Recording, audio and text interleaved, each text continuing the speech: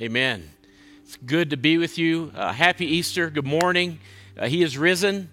I think if I listen, I can almost hear you say from your houses, He is risen indeed. It's so great to have Amy with us and Josh. That's so good. Good worship today. Hey, before we get into the message, we've got just a special treat. Since the kids are watching at home, since we're all together as families today, just a special treat from one of our own families at church that made a little video for us.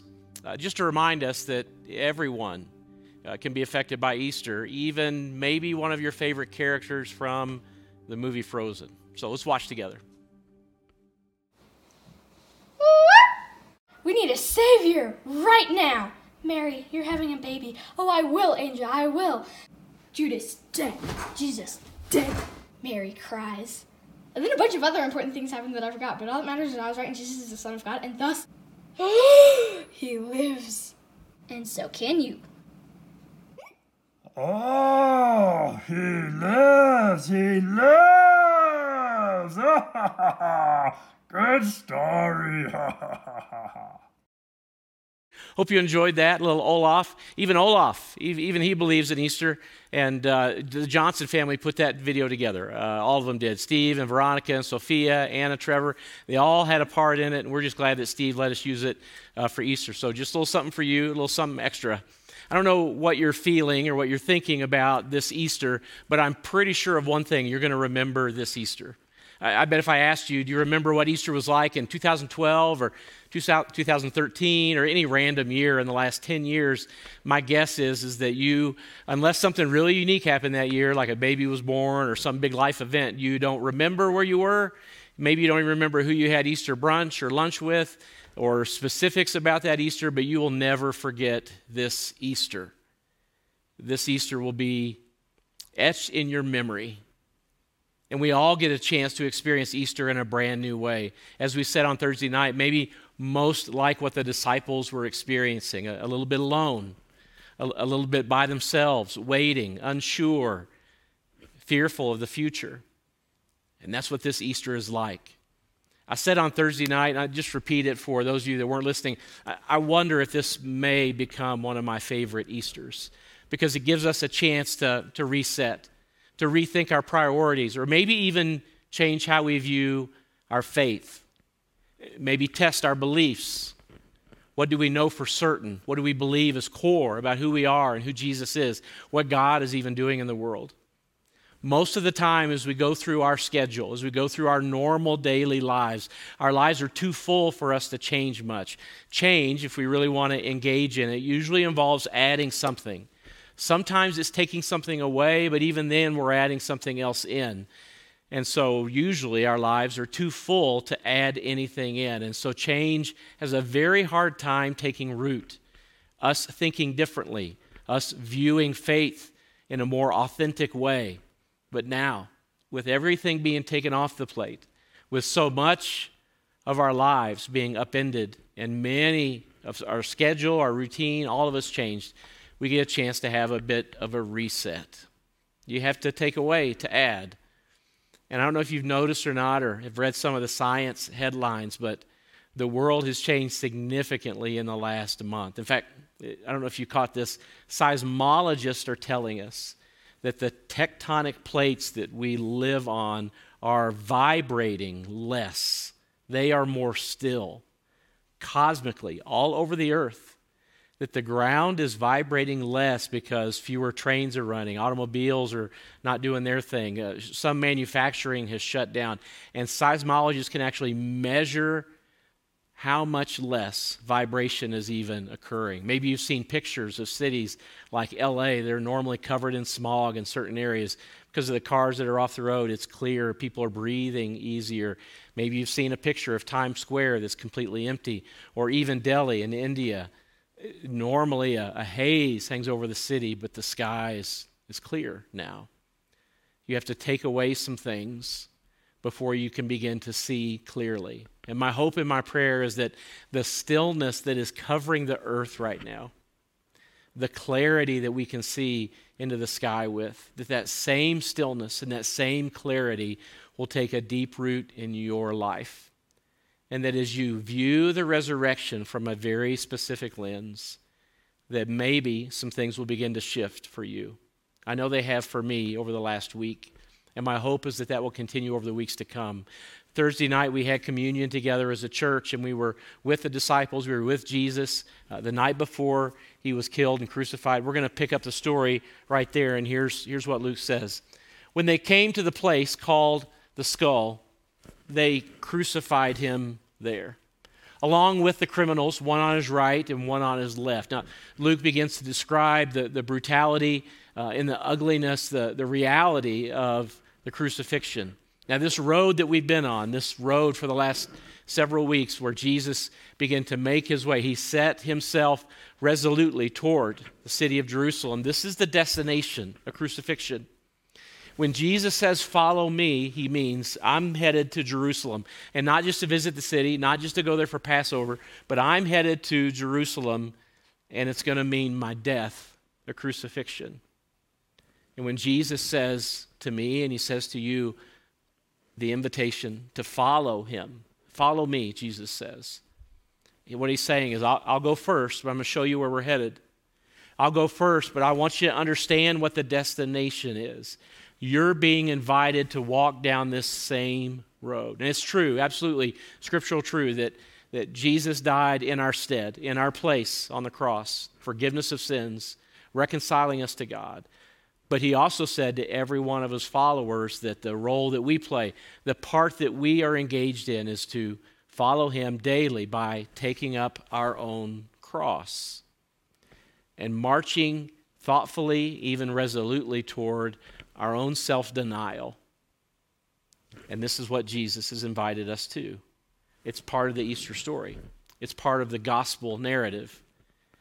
Jesus made it clear when he talked to his disciples, and the words recorded for us in Scripture. Jesus said, in this world you will have trouble.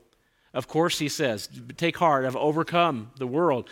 But he still says, in this world you will have trouble. Peter, in one of his letters in the New Testament, says, do not be surprised at this incredible trial that you're going through.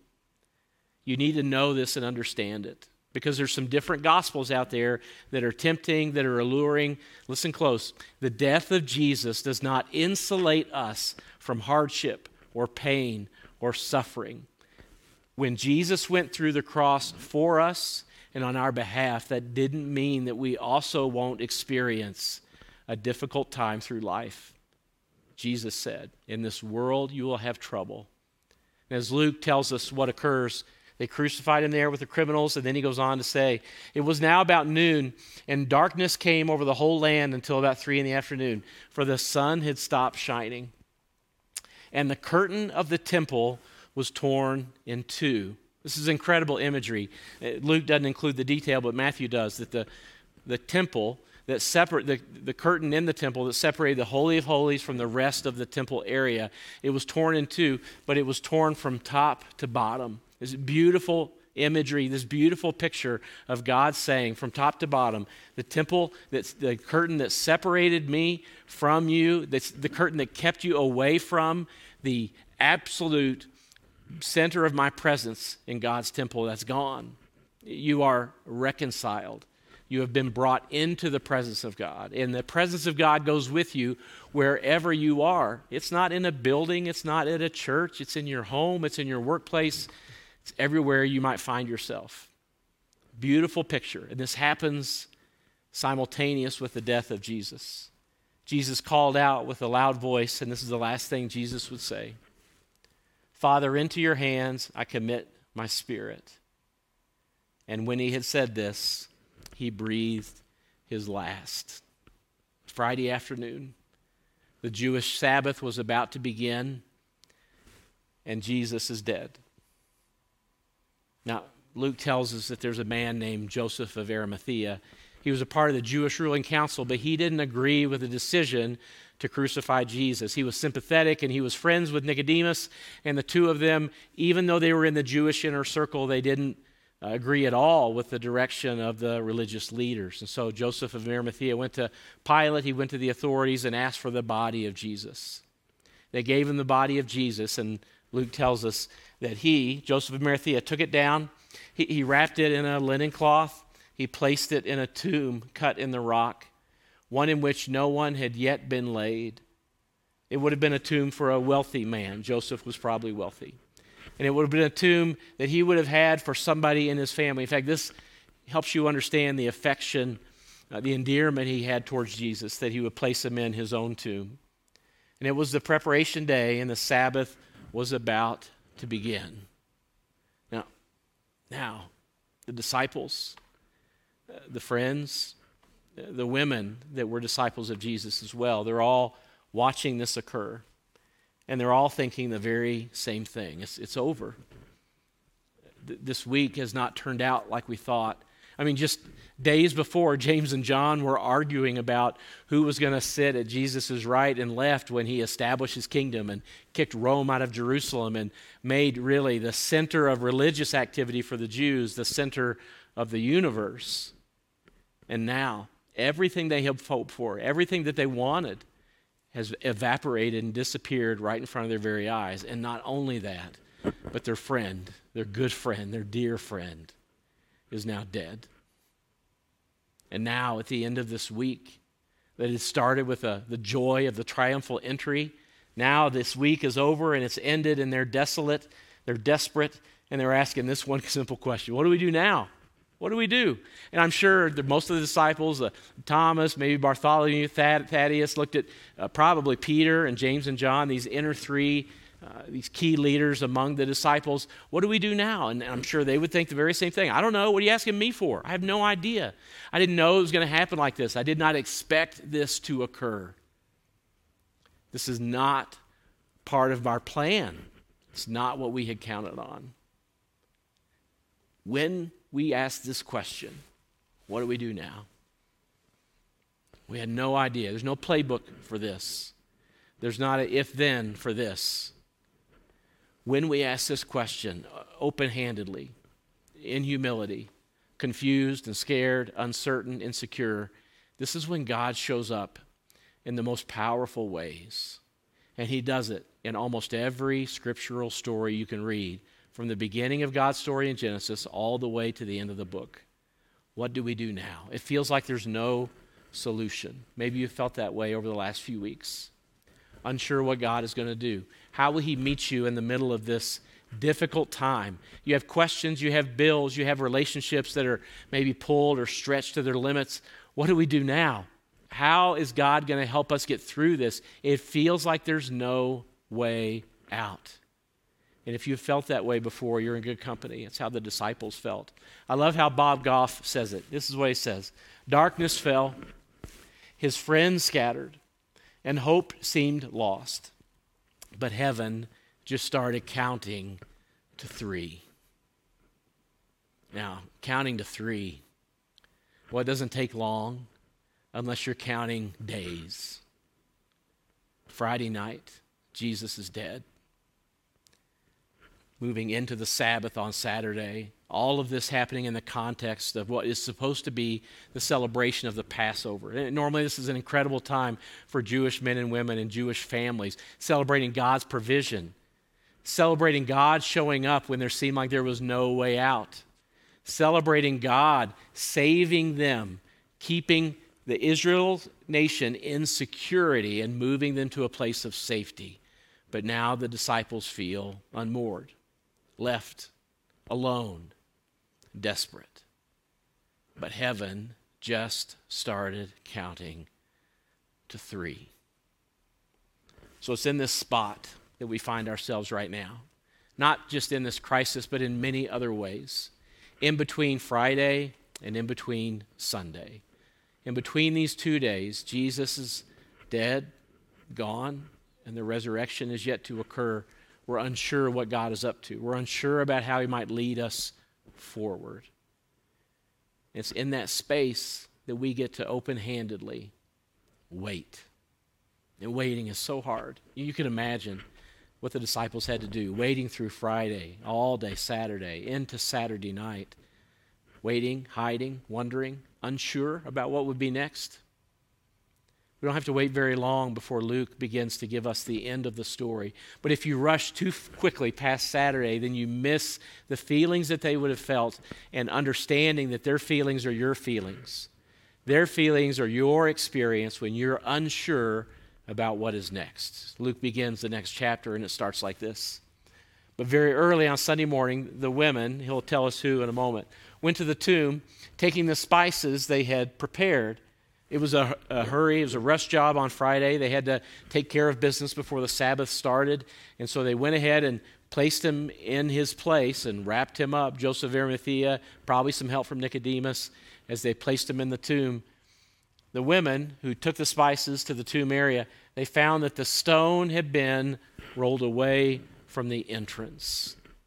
Now that the Sabbath is over, they're ready to go take care of business, but they walk up onto a scene that is strange. It's unsettling. It's confusing. They aren't sure what to expect now that they see what they did not expect to see.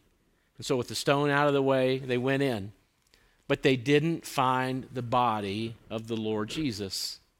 Stone is moved, Jesus is missing, and they stood there puzzled, and suddenly two men suddenly appeared to them clothed in dazzling robes. Now, all of a sudden, two strange men show up along with some weird lights flickering or shining, who knows what. Incredibly disorienting, but these two dudes ask a really interesting question. The women were terrified and bowed their faces to the ground. Then the men asked, great question, why are you looking among the dead for someone who is alive? Now, I would have loved to have been somewhere, maybe up in the heavenlies, when these two angels rehearsed what they're about to do. God gave them this assignment. You need to go down. It's the empty tomb. It's kind of a big deal. It's not a bit part. It's really kind of a starring role. I mean, come on. Jesus is resurrected, and you're going to introduce this idea to the very first people to happen upon the tomb. And so maybe God gave them the latitude or the liberty to come up with their own lines, and one of the angels, probably in his genius, said, I got it. Here's what we'll say. Here's the line. Why are you looking among the dead for someone who is alive? And the other angel would have said, it's genius. Can I say that? And they would have argued about it.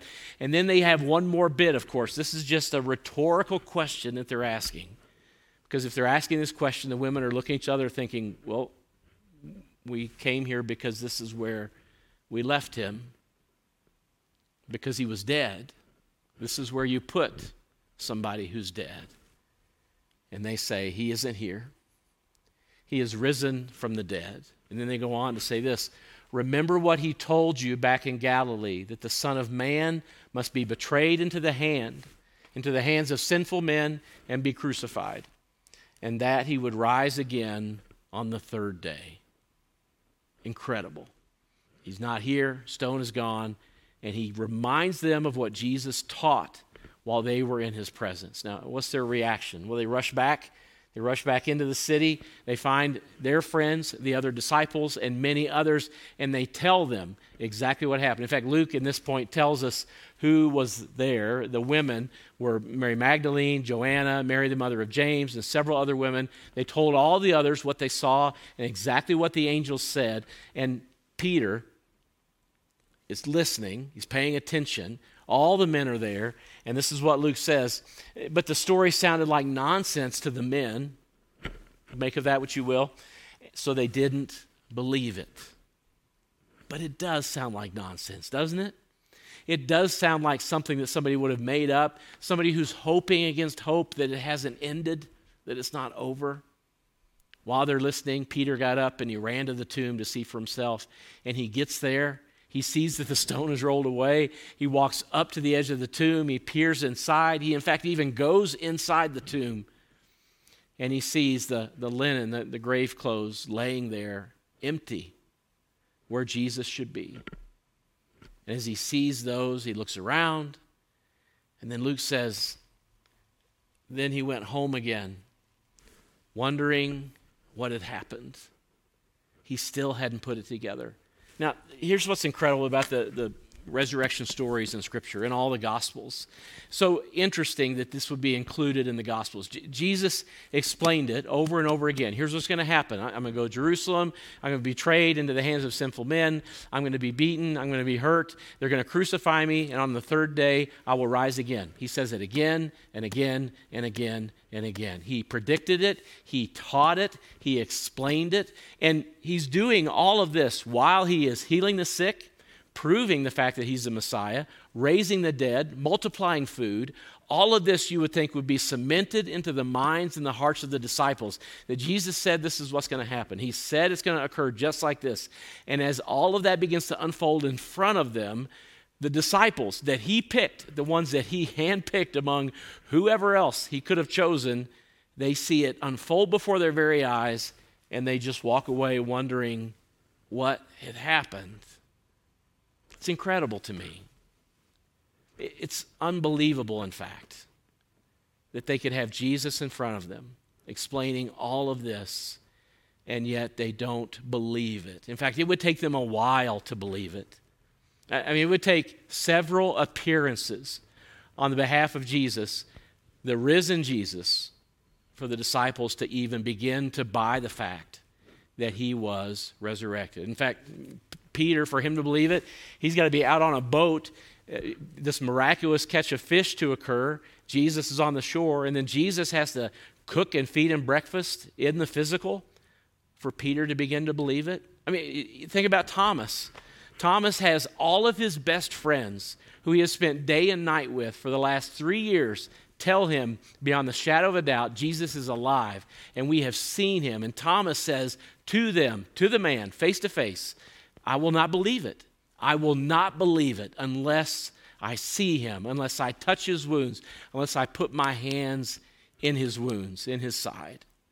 And Jesus, in his compassion, then begins to show up to Thomas so that Thomas would believe. And Jesus says this to Thomas not long after he appears to him in that same setting. Jesus said to him, have you believed because you have seen me? Is that why you believe, Thomas? Because I'm here in front of you? Because Thomas, of course, then confesses, once he sees the wounds of Jesus, I believe. Have you believed because you have seen me? And then Jesus says something about me and you. Everyone who has lived ever since Jesus had ascended to the Father, and those of us who have believed in who he was and who he is and the resurrection, Jesus says this, blessed are those who have not seen and yet have believed. In other words, Jesus is saying, how much harder it is for you, how hard is it for me, for those of us who didn't get to walk with Jesus on this earth, to believe in the reality of the resurrection.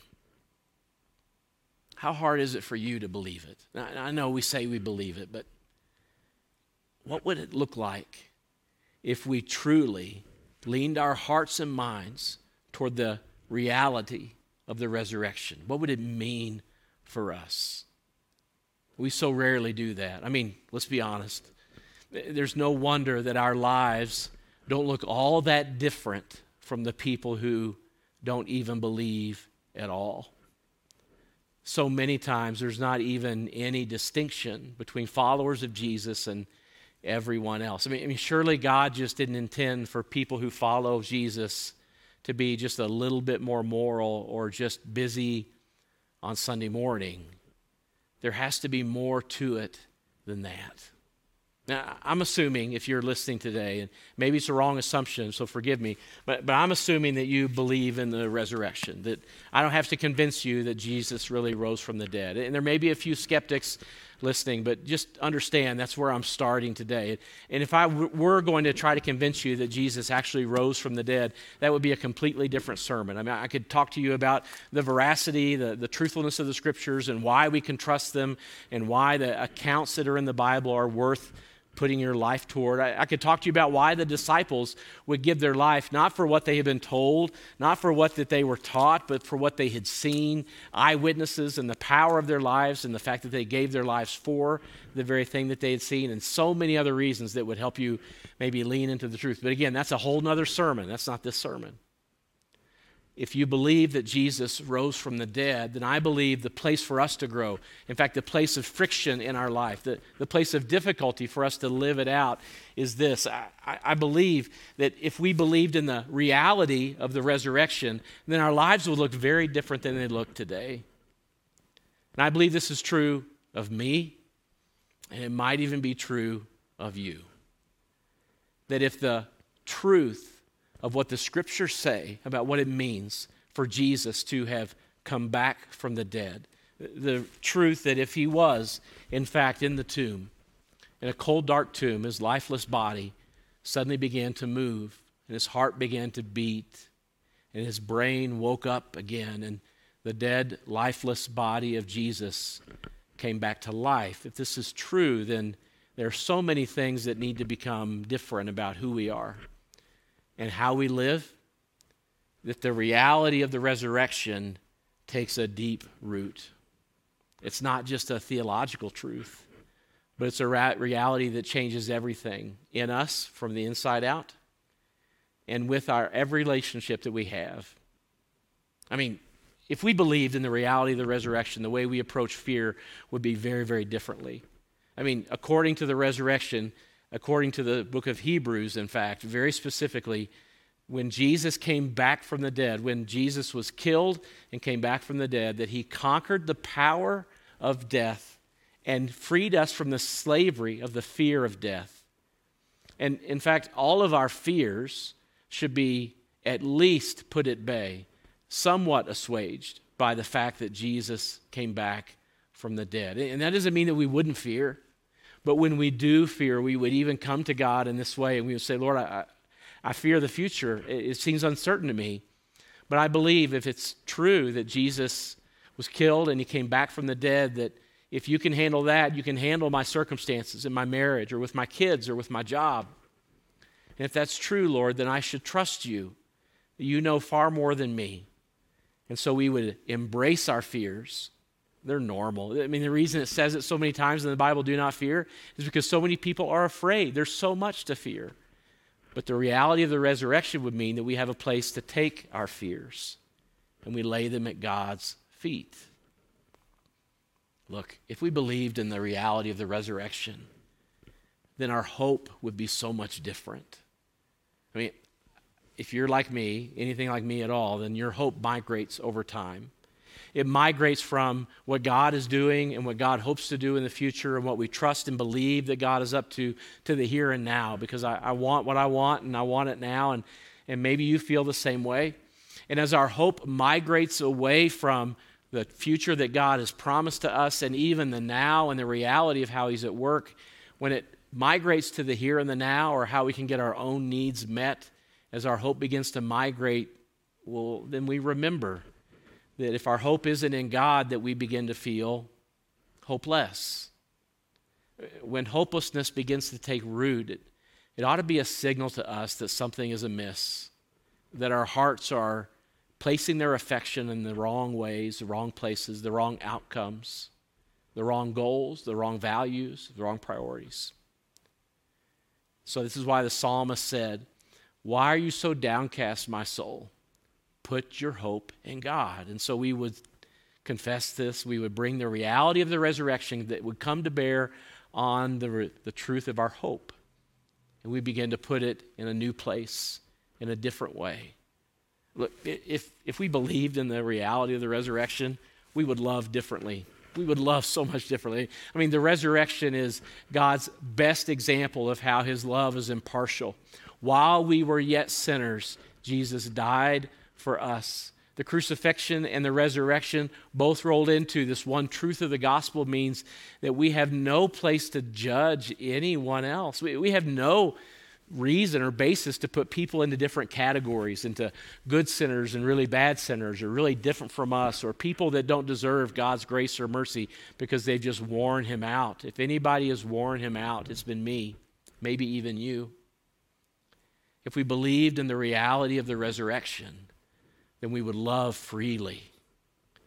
Nobody would come into our presence without experiencing the unconditional love and mercy of God. No longer will we cast a side eye or a downward glance at someone. The love that they would feel in our presence would draw them into who God is every time.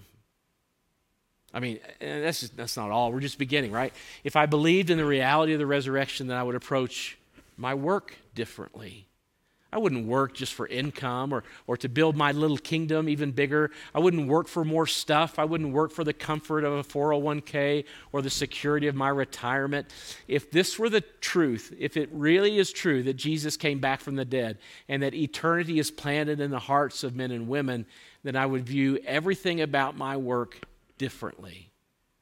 And when the market stumbles, when I lose my job, when I have insecurity about what is to come, then I bring all of those things to bear on the kingdom of God and the resurrection of Jesus, and I would believe that God is guiding me and leading me, even though it feels like I don't know what the future will bring. The resurrection, the reality of the resurrection, what changes everything. For followers of Jesus that don't want to live just a normal, paint-by-numbers, run-of-the-mill life, the reality of the resurrection means that God's kingdom isn't just something that we can hope for down the road or that God will one day take us to heaven. In fact, Jesus says something very different than that. Here's what Jesus said. He said very clearly in all the Gospels, "For the kingdom of heaven is at hand." It's here. It's present with us. It's right here. It's not something just for the future or one day. It's right now. And then he goes on to say in the Lord's Prayer, when he's teaching us how to pray, "Lord, your kingdom come, your will be done on earth as it is in heaven." Look, the world doesn't need Christian men and women who are willing to recite platitudes about how everything is going to be okay. Look around. We know better. In fact, at the moment, everyone is certain that things won't be okay. What the world needs, followers of Jesus who understand that God's kingdom is here, it is present. It isn't just a future reality that we hope for that will come one day. Jesus said we live in that reality right now. What the world needs are followers of Jesus, men and women and teenagers and kids that can know and believe that this is true, and they can enter into the mess of this world with the courage and the conviction that the hope of the resurrection, the power of Jesus, is fully resident, fully present in our lives, in our hearts, and our minds.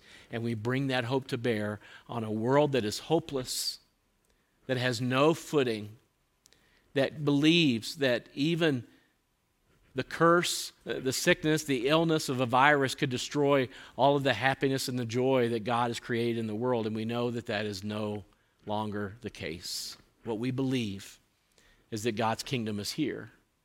And in spite of the headlines, in spite of what we see, God is calling me and you to live differently, to experience his love and mercy and the power of the resurrection in our everyday lives so that people can know God's unconditional love, what it means to be reconciled to him, that we could bring the kingdom of heaven here today. You know, a lot of us think that the purpose Jesus came was to try to help us get to heaven after we die. Well, I'd like to raise some serious questions about that based on the New Testament. I'd like to suggest Jesus didn't come here to tell us how to get to heaven after we die primarily. He came to talk to us about how the kingdom of heaven can happen here on earth while we're here and when our children and our grandchildren are here. Maybe what we should do is we should get Jesus to edit the Lord's Prayer. So we should edit the Lord's Prayer to sound more like the way we think. It should say, "Our Father who art in heaven, hallowed be thy name. May we go to heaven after we die. May we leave here and go to your kingdom in heaven, which is unlike earth because there your will is done." But that's not what the Lord's Prayer says. It says, "May your kingdom come here. May your will be done down here on earth as it is in heaven." Very different understanding of what Jesus is about when we see his message centered on the kingdom. But what does that mean? What does the kingdom of God mean? Well, it changes the way you look at people who are different. You stop rich, look at the poor in a different way. The poor look at the rich in a different way. People look at people of other races and other religions in a different way. You can't look at someone of a different political party the same way and be faithful to the kingdom of God. The kingdom of God makes you look at creation in a different way. You look at the trees and the sky and the air and the water in a different way. This is now my Father's world. It's my Father's beautiful artwork it's not just natural resources for me to make a buck off of. If you're taking the kingdom of God seriously, you look at peace and reconciliation and conflict and war in a very different way. It's easy if you're in the kingdoms of this world to bomb people and kill people and throw them in prison and throw away the key. If you're part of the kingdom of God, you can't treat other people that way. You have to look at it from a new perspective, a new point of view, higher point of view. Jesus said things like, if you give a cup of cold water to somebody in my name, if you see someone who's in prison and you go to visit them, if you see someone who's naked and you give them clothing, if you welcome a little child, in those moments, God's will is being done on earth because God cares about that little child and God cares about that forgotten person in prison. When somebody loves their enemy, they're living by the way of the kingdom. On the human level, people see an enemy and they hate them. You love your friends, you hate your enemies. But when people love their enemies, they're manifesting the kingdom of God. When rich people decide that they're not going to use their wealth and power to keep aggrandizing themselves and improving their own portfolio, but when they reach a point, they say, gosh, I have enough, and there are people in such need. Now I'm going to use my money and my time and my energy and my voice and my vote on behalf of people who are suffering and poor and oppressed and forgotten. At that point, I'm not just a citizen of this world. At that point, I'm acting as a citizen of God's kingdom. I'm living out the way and the teaching and the example of Jesus. Those are some of the things, some of the ways the kingdom of God is a liberating and yet disturbing message for people today.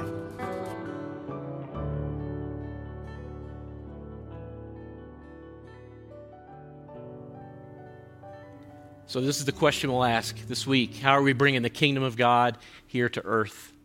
That if we truly believe that we believe in a resurrected king, that he lives in us, that he changes us from the inside out, then he can also change what we bring to the world, that we bring a different kind of hope, a different kind of love, that in our relationships, that in our work, the resurrected king is fully present and transforms not just who we are, but everything that we do. And may we bring that to the world around us, especially through this trying time, difficult season. What the world needs now more than anything else is the hope of resurrection. And so, Lord, we ask and we pray that you would allow us to be your representatives, your agents, your people here on earth, that we would be able to bring to earth the power of your kingdom, the power of resurrection, the hope of love, the reality of new life. And as we do that, Lord, may we give you all of the glory, and may you transform the way we love and forgive, the way we give grace and mercy, what you do in us and through us as we go to places of work, as we work from home, as we build relationships and friendships. Lord, we believe in your transformative power. So first in us and then through all the things that we do, we pray that your kingdom would come here on earth as it is in heaven. Lord, we pray all of this and ask for every bit of it in the power of the name of your Son, his beautiful name that we lift up today, the resurrected one. In his name, we pray all of this. Amen.